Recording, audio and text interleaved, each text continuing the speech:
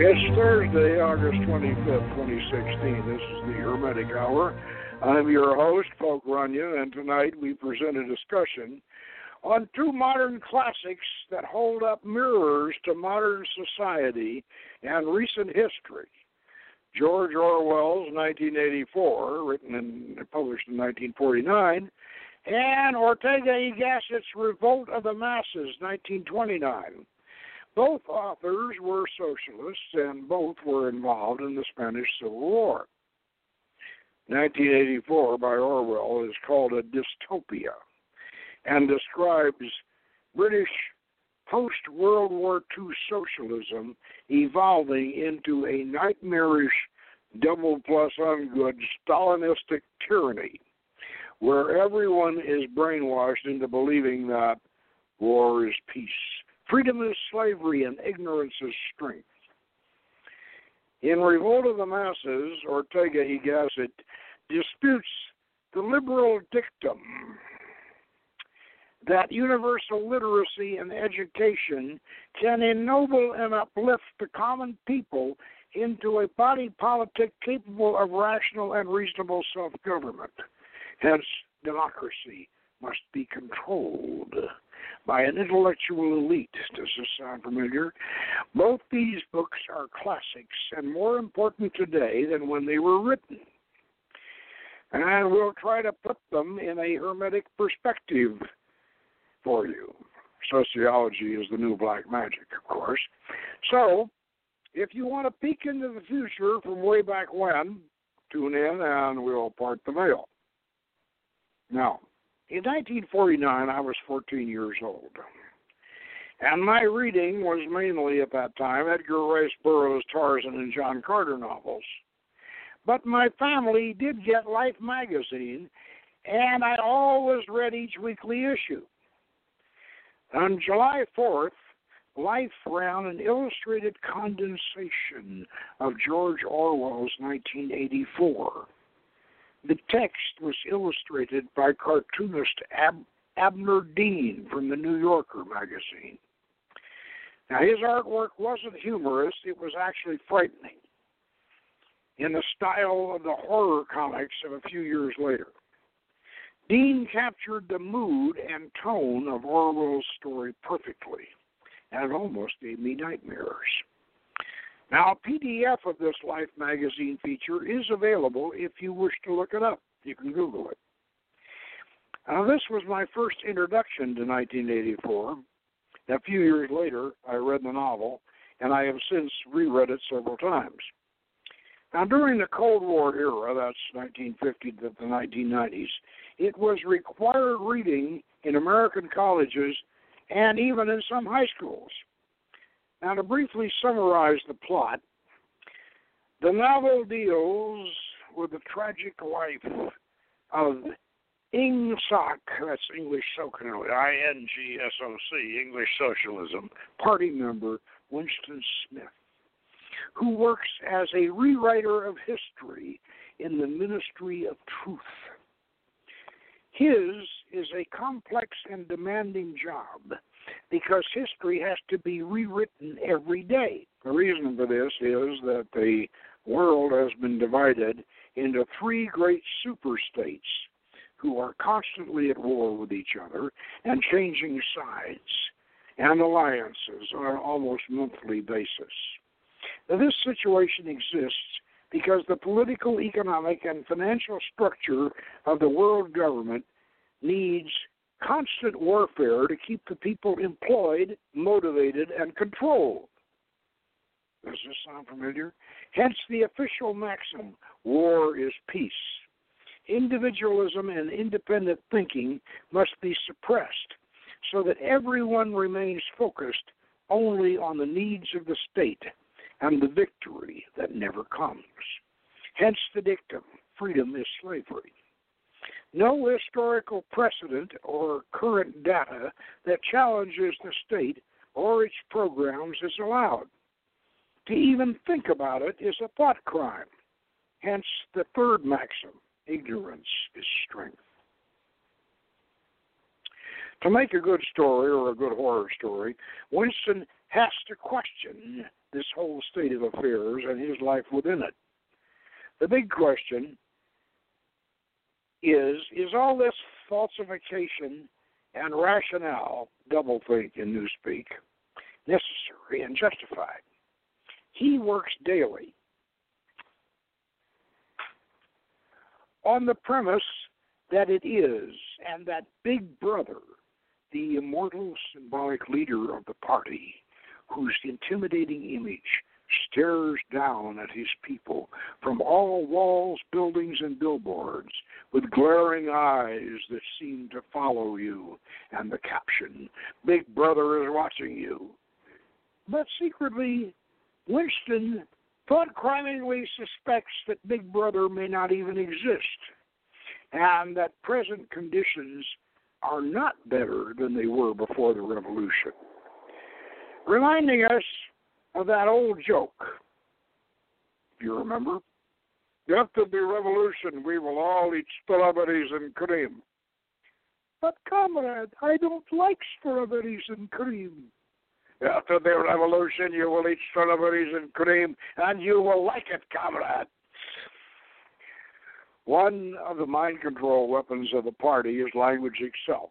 They are in the process of reforming English into newspeak, a simplified form of communication whose proponents brag that their vocabulary actually diminishes yearly as they continue purging the language of unnecessary words. For example, we do not need the word bad. It can be replaced with ungood. And if something is really bad, it can be termed double-plus-ungood. The idea behind newspeak is that people think in words, and if their language is reduced, they will be incapable of conceptual and critical analysis. They will not be equipped to challenge party dogma. Now you texters can think about that. And I wrote this down, you texters with a capital U, texters. Now, Winston starts keeping a diary of his anti-revolutionary speculations. Of course, this is a major thought crime. All party members have two-way television sets in their houses or apartments, and they are expected to remain under surveillance at all times. There is no privacy. Winston has an old London flat with a nook where he can write in his forbidden diary without being seen by the thought police.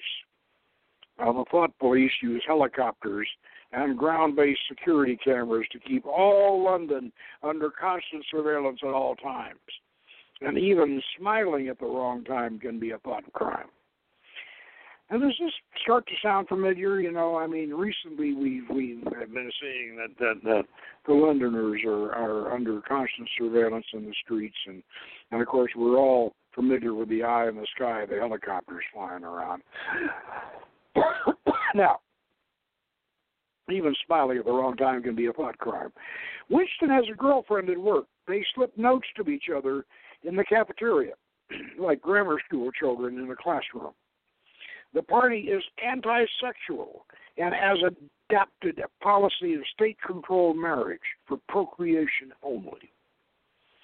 And they use a radical feminist anti-sex league for young women to promote and justify this program.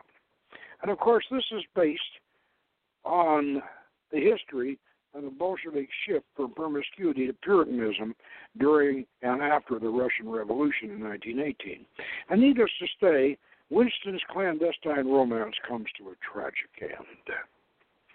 Now, let me digress a little bit on that one and indicate that, the Bolsheviks, when they first came in 1918, they experimented with free love because they used that, as part of their rationale to get themselves in power.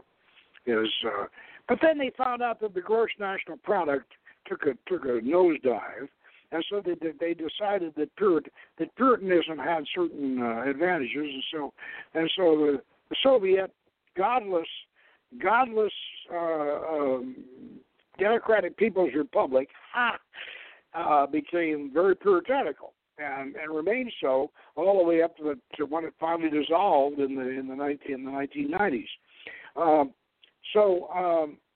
Also, there was a novel that followed Orwell on the eventual end of British socialism called When the Kissing Had to Stop. Now, this was all promoted, both in very typical Bolshevik style. It was promoted by radical feminism, and they used this anti-sex league that they created to promote this through the radical feminists. Now, back to the summary. Winston has come to the conclusion that the party is in fact omnipotent and cannot be reformed or overthrown. He does believe that the mass of humanity cannot be suppressed, however, and he still has faith in the wisdom of the common people, non-party members, the proletariat, or as they refer to in 1984, the proles, the working class, who are taxed, ruled, and administered and propagandized by the bureaucrats of the party. And he goes out into the working class neighborhoods to talk to them, to find out if they remember how things were before the revolution and how they feel about their present state. And he discovers, as did Ortega de Gassett in 1929, that the masses have been educated beyond their intelligence, and they are only concerned with mundane issues. Still, Winston holds to his hope for their eventual enlightenment. You remember what Lincoln said? You can hornswoggle some of the people some of the time, and all of the people some of the time, and some of the people all the time, but you can't hornswoggle everybody all the time. Well, Lincoln was wrong. According to Gassett, Lincoln was wrong. You can't hornswoggle all these people all the time. Now, one of the most disturbing plot twists in this tale of social woe is the character of Emanuel Goldstein and his forbidden counter-revolutionary book. Now, this book is supposedly the dogma of a secret counter-revolutionary brotherhood that Winston is not sure even exists, although he does acquire a copy of the book and suffers the consequences. We'll read a little out of Goldstein's book in a while. Now, as it turns out, Emanuel Goldstein, let's stop for a minute and examine that. Emmanuel, of course, is the name for Jesus of Nazareth, and Goldstein, of course, is obviously Jewish. So what we have here is an interesting symbolic combination of Christian altruism and the Jewish, and the idea of the Jewish banking conspiracy, or whatever you want to call it, combined. Because the communists appropriated Christian altruism, and they weaponized it.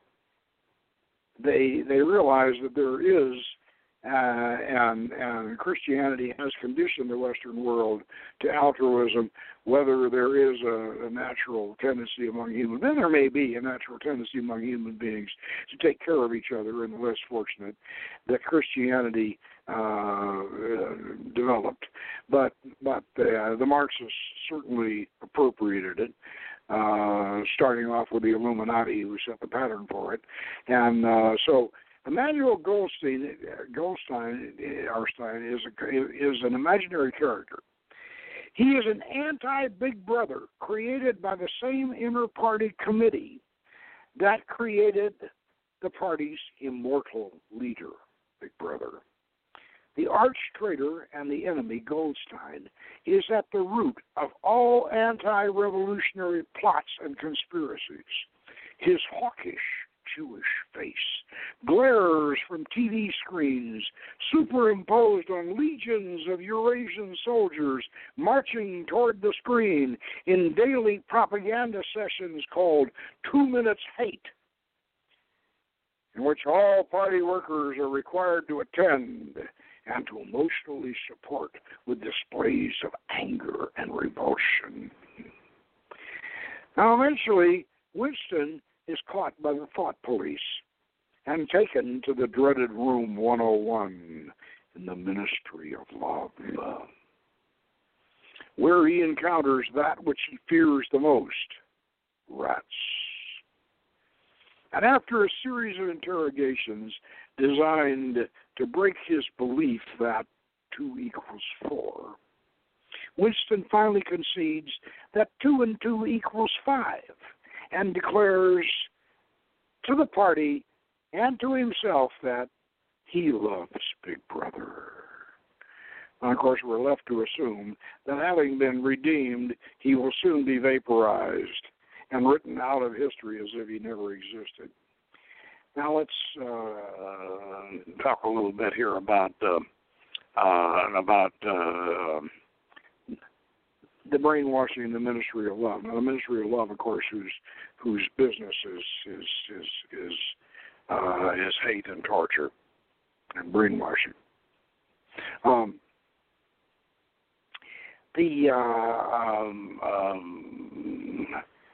The situation with Winston and his confession should be similar to all of us. It's very similar to Arthur Koestler's Darkness and Noon. And I want to say that George Orwell, he was a British socialist, and we have to admit that right after World War II, London was still had a lot of ruins and wasn't as bad as Berlin, but it had a lot of ruins that weren't repaired, and so it was kind of a dismal place when the British Labour Party, finally took over and kicked Churchill out. Churchill was not a member of the Labour Party. He was definitely, conservative. And as soon as the war was over, he won the war for him, and then they kicked him out, and the socialists took over. But at the same time, over in Europe at that time, and Orwell, who was a socialist, was aware of all this. Over in Europe at that time, the Soviets, under Stalin, the successor of Lenin, they were proceeding to loot Eastern Europe and completely dominate and loot Eastern Europe. The Russians went into the countries in Eastern Europe and literally ripped the machinery right out of the floor of the factories and shipped it off to Russia. They looted all those countries, took everything that they thought they could use out of those countries, left them destitute, and they remained. Those countries, Yugoslavia, Czechoslovakia, Poland, all those countries, Bulgaria, Romania, all those countries in Eastern Europe, they remained impoverished under the Soviet domination all the way up to the 1990s. And they were miserable, and they were polluted, and they were it was a horrible situation. But so Orwell was aware of all of this, and he was aware of the misery in the Soviet Union. Now, I've had members of my family, myself. I didn't go over to Russia during the Cold War, but members of my family did, and my mother and my dear lady, they went over there and actually visited Russia during the Cold War, and they reported to me the same thing that we were being told, that they were under surveillance the whole time they were there. Soviet Russia was a nightmare for its own people, and there wasn't any doubt about that. And Orwell knew about this, and he was trying to warn the British people with their socialism that they were developing, that this was what could happen, and very well might happen if they proceeded along this path.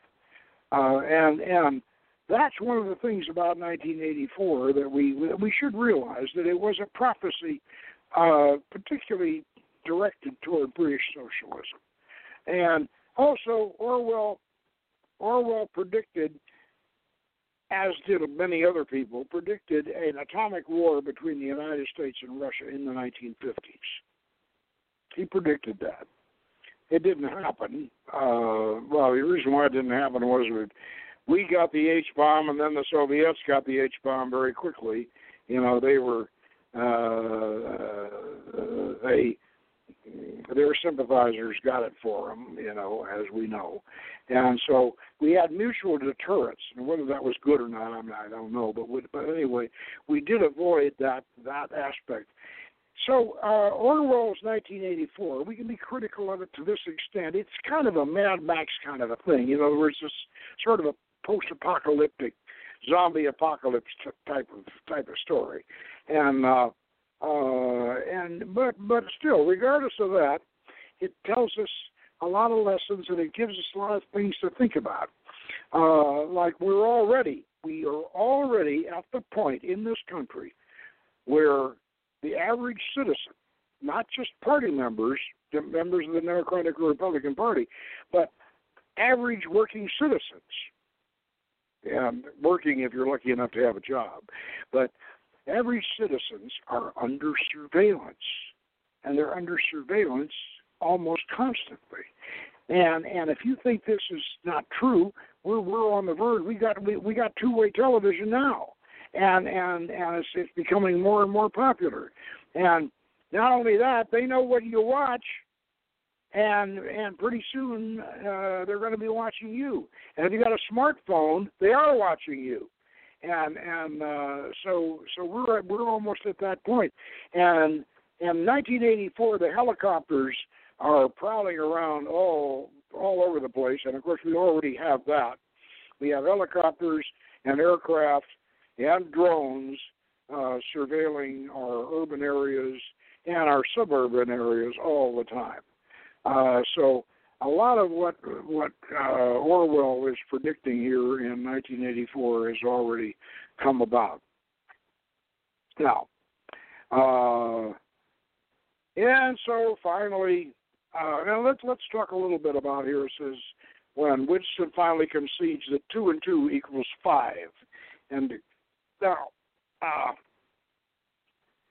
this is sort of the end result of brainwashing. 2 and 2 equals 5. Let's get into that a little bit. All right. Winston has certain beliefs that he holds. For one, he thinks that the proles, the non-party members, the workers, the ones that are being taxed and propagandized and whatever, he thinks that they are the salvation and they are eventually going to overthrow this. Well, that's not true, but he thinks so. He hopes so. Also, Winston holds to certain things during the book. He holds to certain principles like, my God, 2 and 2 equals 4. As long as I know that, I know I can think straight. I know that doublethink won't get me, you know, and because he deals with doublethink every day. You know, Winston's job is rewriting history. And every day he rewrites history, and every time he rewrites something, I mean, you know, these people, they've divided the world into and Orwell predicted globalism. He could see it coming. And they divided the world into these 3 great superstates, and they're at war with each other, and every month they change sides. So every time they change sides, Big Brother decides that we got to rewrite history to indicate that we were always at war with Eurasia, even though last month we were at war with Europa, but now we were at war with Eurasia. So we got to change everything, and this means it's all the cross references. It's a tremendous job, and now it wouldn't be that big a job today. Today it wouldn't be that big a job for Winston as it was then, because then they didn't have computers. Well, Orwell did not conceive of a big mainframe that could do this with a program. But today we could. Winston would be out of a job today because if we wanted to do that, because you could have a program that would cross-reference all of the other and make sure all the cross references were corrected. Orwell couldn't quite conceive that. And yet I could conceive it because a few years ago, I did the IPB for the first OSAR, optical character reader for books and literature. And the OSAR was going to be, we were going to digitize the Library of Congress, all right? This was a machine that, when I'm doing the IPB, the Illustrated Parks Breakdown, which I did for OSAR, this machine was like a Wurlitzer jukebox. And all these at that time we had discs, and all these discs, and they were on armatures, and this machine looked very much like an old Wurlitzer jukebox. But we were going to put the whole Library of Congress on disc, digital. Now you realize, of course, that and I realized when I was doing this, I was almost like Winston. I almost felt like Winston. In fact, I did. I remembered while I was doing it, I felt like Winston Smith. My God, what am I doing here? I'm providing the machinery for totally altering history. Well, actually,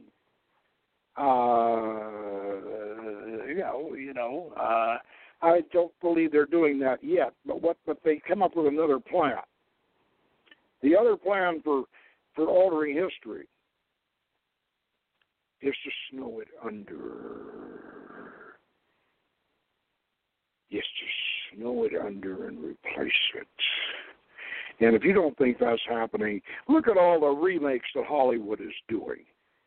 Look at all those remade movies. All the old movies that we used to love. Like, just to give you an example. Okay, Walking Tall. All right, what do we got? Walking Tall. We got a story of a southern sheriff, a white guy, a southern sheriff, redneck, and he's going to clean up this rotten city full of all these roadhouses with all the gambling and the porno and prostitution, all this stuff, and so this redneck sheriff, he's going to clean it up. He is going to clean it up. So we got to remake this. So they'd remake it. He's no longer a white sheriff; he's a black sheriff. Yeah. So we remake Walking Tall. And imagine how many other films like that have been remade, and the remakes cancel out the originals. In fact, I just read an article recently that people are sick and fed up with these remakes. They're finally saying, "Oh, come on! Some of these films originally they were classics. Why are they remaking them?" Well, they're remaking them because they want to make them relevant. That's the way history is being rewritten today. But in Winston's, what George Orwell envisioned was an actual rewrite, and which could be done digitally. It could be done. However, it's being done another way, but it's still being done. And now. So this is, as the Irish say, the gist of 1984 and the predictions. And so we ask, well, what does this have to do with hermetics? Because this is the Hermetic Hour. Well, that's a good question. Now, my answer is that in spite of what we may want to think, or what I may want to think, there is a certain element of romanticism in communism. It may come as a surprise to some Thelemites, those of you who are listening who are Thelemites, but Grady McMurtry, the Caliph, his master's thesis in sociology at Berkeley was titled The Bolshevik Revolution as a Magical Operation. Now, I must confess that I haven't read it, but then Grady didn't read my master's thesis at Northridge, which was titled Magical Cults and the Rise of Neo-Paganism in Southern California, so he didn't read mine and I didn't read his. However, that was the title of his master's thesis. Now, the Spanish Civil War, 1936 to 1939, certainly epitomized the romance of socialism and communism. Volunteers from England and America, including George Orwell, fought against the socialists, against Franco's nationalist fascist forces. The Republicans were supported by the Soviet Union and the nationalists, by Nazi Germany and fascist Italy. It was a dress rehearsal for World War II.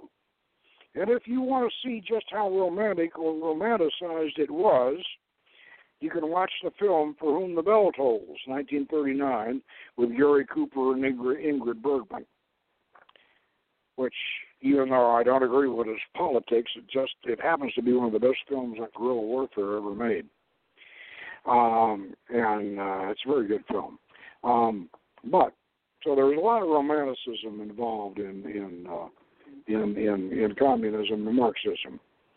To many English and American liberals, it was the good fight, the just cause. There is a long-standing belief, especially among European, English, and American intellectuals, that socialism is the only way we can achieve a just and free society. The belief that Christian altruism could provide a humanitarian balance in a free market society was supplanted with romantic religious fervor transferred to the socialistic state. And leaders like Joseph Stalin, the man of steel, or Big Brother, became deified like Roman emperors. Now, this God-making is magical and is the inevitable end result of socialism. Hence, Orwell's dictum, freedom is slavery. Now, war is peace is a familiar echo of the belief that preparation for war is the best way to avoid war.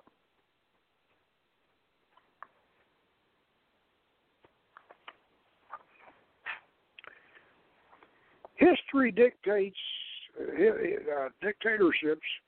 Hitler, Mussolini, Stalin, Roosevelt, and Tojo were all socialists. The dictator knows he needs an enemy. After the Cold War ended in the early 1990s, we needed a new enemy. Orwell had predicted globalism and the arranged wars between the newly created regions. Now, Eisenhower had warned us about the military-industrial complex. War is big business, and it puts people to work, and it gives the country a focus. Also, war and terrorism create constant fear. In Orwell's London of 1984, the V rockets were still landing and exploding, not coming from Germany, but from Eurasia, because fear is a political asset. Ignorance is strength. Perhaps the most depressing aspect of Orwell's novel is the emphasis on mass brainwashing and mind control.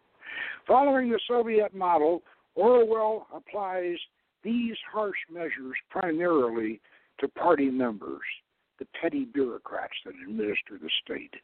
In his Ingsoc society, the common people, the proles, are largely left to their own devices. Strict morality is not imposed on them, and they are controlled by taxes and propaganda. One might say that our society of today is a combination of Orwell's two classes. We have all the pornography we desire, but no privacy. But what about the thought police? Do we have them? You bet we do. We have political correctness and the social justice movement, reinforced by the radical feminists and a host of other empowered advocacy groups. Offend any one of them, and your reputation is ruined, you lose your job, and your liberal spouse will probably divorce you. But, you asked, was all of this inspired by Orwell? No. If we want an intellectual source for it, we might cite the cultural Marxism of the Frankfurt Institute established in Germany during the days of the Weimar Republic. This institution immigrated to the United States after the Nazis took power in the early 1930s. Okay, now, moving on to Ortega de Gassett's little masterpiece, Revolt of the Masses. Aside from being a Spanish Red Republican, he was also something of a Platonist. He envisioned the society as outlined in Plato's Republic. He thought that socialism was the best way to achieve that end goal, and he was very suspicious of democracy. The main thing he accomplishes in Revolt, and this is my opinion now, is that he destroys the liberal article of faith that society can, through universal literacy and education, ennoble and uplift the common people into a body politic capable of rational and reasonable self-government. He uses numerous examples in his compelling argument that there is no wisdom of the common man, and he must be guided and led by an intellectual elite. Looking at history from Roman times through the French Revolution and on to today, we have to admit that de Gassett is right. As much as we would like to believe that all men are created equal, we must face the reality that they are not. We have to relearn the difference between a republic and a democracy. Now, I haven't reread Ortega de Gassett's Revolt of the Masses recently, as I just did George Orwell's 1984. I had loaned it to one of our members, and it's still out. So I ordered another copy. But I came across a review. of de Gassett's book by on the internet by Ted Gioia, and this is called "The Smartest Book About Our Digital Age."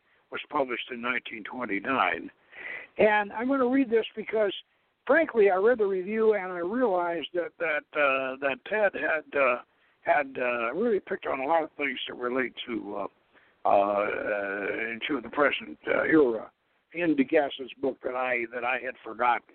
And I'm sure Ted won't mind my reading his review. I'm citing him. It's on the internet. You can look it up. The Smartest Book About Our Digital Age was published in 1929.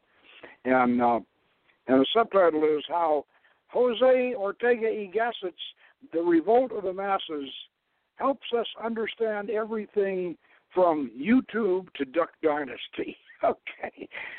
So let me go ahead and read Ted's review to you, and also too, I strongly suggest that you look at Life Magazine, July 4th, 1949, that PDF with, especially with Abner D's wonderful illustrations on 1984.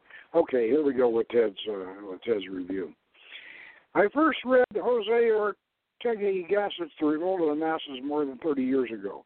I still remember how disappointed I was by this cantankerous book.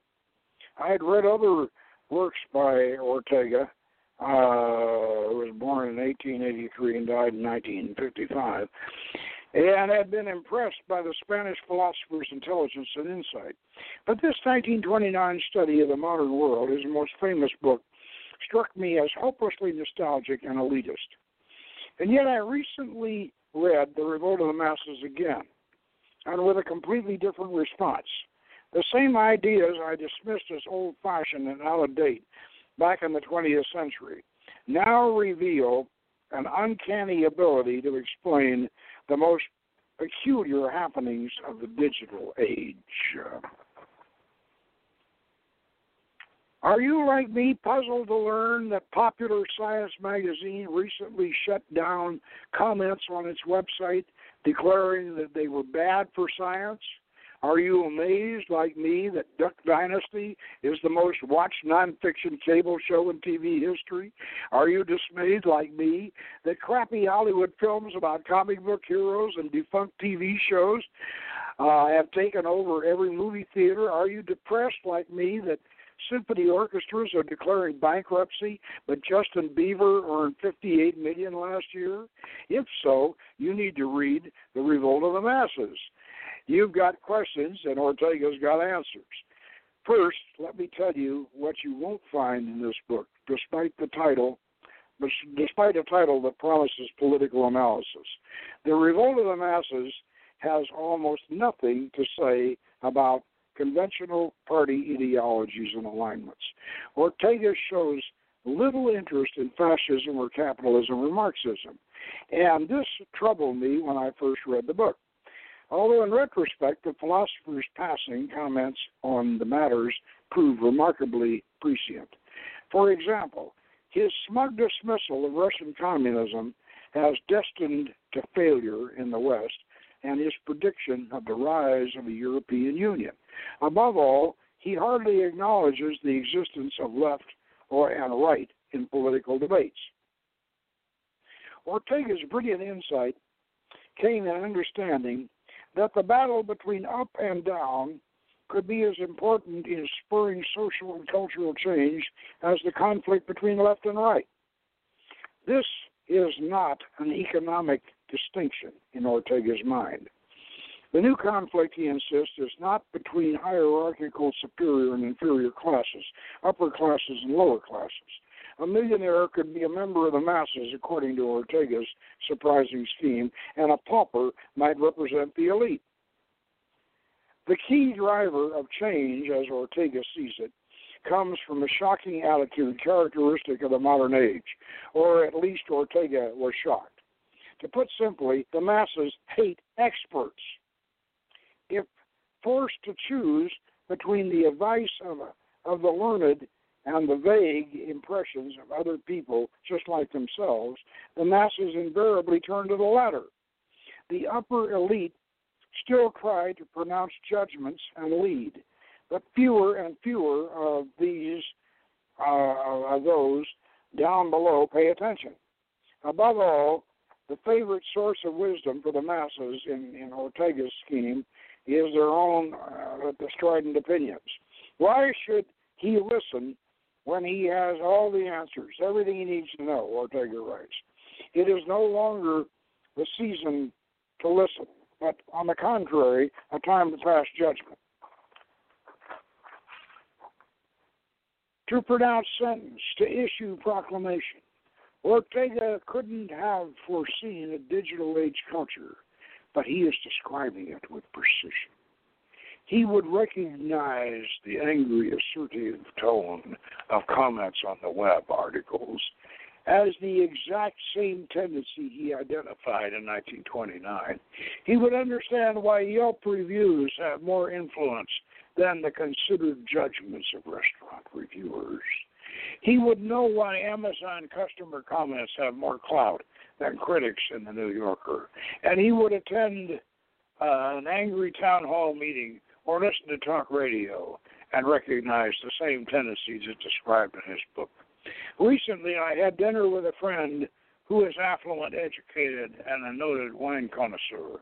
We were talking about wine critic Robert Parker and other experts, and my friend asserted that he now relies more on wine advice from websites where anyone can post their evaluations of different vintages. And if the mass mentality has taken over wine testing, what can we expect from film reviews or rock criticism? Of course, the rise of mass opinion comes at a cost. For example, music criticism is turning into lifestyle reporting. Even specialist magazines avoid dealing with any technical descriptions of what the performer is doing. And I have a hunch that the less critics know about the structure of music, the more likely they are to succeed today. The same tendency, outlined with precision by Ortega back in 1929, can be seen in numerous other fields where experts once reigned and have now been replaced by the opinions of the masses. Strange to say, not all kinds of expertise are ignored nowadays. The same people who denounce expert opinion about movies or music will praise a skilled plumber or a car mechanic. The value of blue-collar expertise is accepted without question. The same people who get angry when I make judgments about the skill level of a pianist would never question my decision to pay more to hire a superior piano tuner. This is a peculiar state of affairs, but very much aligned with the revolt of the masses. Ortega also predicted the close connection between advancing technologies and those new rude attitudes. He devotes an entire chapter to the coexistence of primitivism and technology. He understands that the rise of the new technological tools gives a global scope to the unformed opinions of people who, in a previous era, would have only focused on what was nearby and familiar. Above all, he marvels at the fact that the disdain for science, as such, is displayed with greatest impunity by the technicians themselves.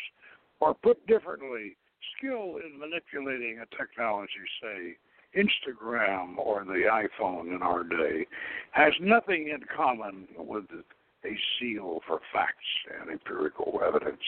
That shocked Ortega, but we encounter it daily in the web. I wish Ortega were around nowadays to comment on digital age culture. At one point, in the Revolt of the Masses, he complains about a woman who told him, "I can't stand a dance in which less than 800 people have been invited."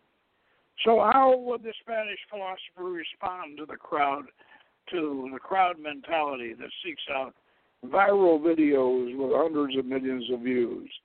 And how would he emulate TV reality shows in which the best singers or dancers are determined by the verdict of the masses? And what would he think of political judgments shared by the millions in the form of 140 or fewer character tweets? I can't do justice to all of this book's riches in a short article. On almost every page, Ortega addresses some issue that still resonates today. For example, the rise of consumerism, or the possibility for barbarism to flourish in tandem with technology, or the unbalanced specialization which favors science over the humanities, or, in his words, the loss of prestige of legislative assemblies. You recognize all of these hot topics, don't you? Okay, we encounter these dysfunctional tendencies every day, but Ortega forces us to see them with a different perspective. And from the standpoint of up versus down, indeed, his book is more valuable for the speculations it will spur in a current-day reader than in the specific situations Ortega addresses.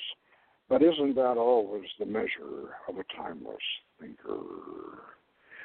Now, I know that's somewhat disturbing in some ways, and yet I think that Ortega says one very, very important thing, that the masses, that's the mass of humanity, really aren't as smart as they really aren't as smart as they think they are, and the only reason why they think they are is because we have empowered them to think that they are. And who's the we?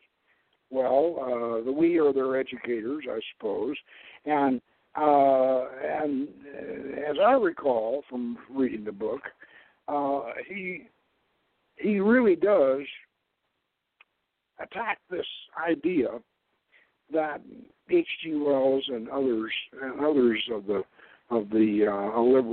original liberal establishment believed, that all we need to do is make sure that everybody's literate, everybody can read, and everybody's educated, and then they will be able to make good decisions, and then we will have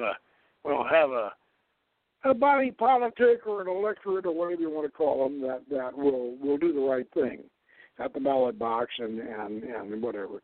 And what Ortega is telling us is that this is certainly not the case. And from his point of view as a socialist, he was foreseeing in 1929. He was looking at Mussolini in Italy, and of course,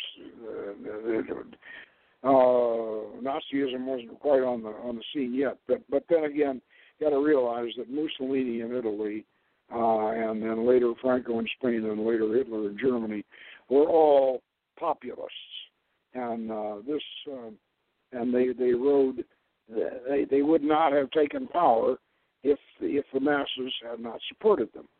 So we have to look at Ortega's message from that point of view. Anyway, these two books, as I say, 1984, which is a prediction of what can happen when socialism goes the way that it so often does, and de Gassett's Revolt of the Masses are two books that if you really want to understand the dark side of politics, you should read them. And let's see. Next week, I don't believe we've done a show on one of my favorite fantasy called fantasy novels. Called Jurgen, 1921 by James Branch Cabell, and that is a fascinating book, and I just added it as an addendum to the Library of Magical Fiction in the first issue of the Seventh Ray, which we're reprinting, and I had forgotten to put it in the first time. So I think I'm going to review Jurgen next week, and that I think you'll all enjoy. And if you haven't read it, that will encourage you to read it. So until next week, I think we've given you enough to sort of stimulate your minds and give you enough to chew on tonight. And we'll see you next week. And until then, good magic.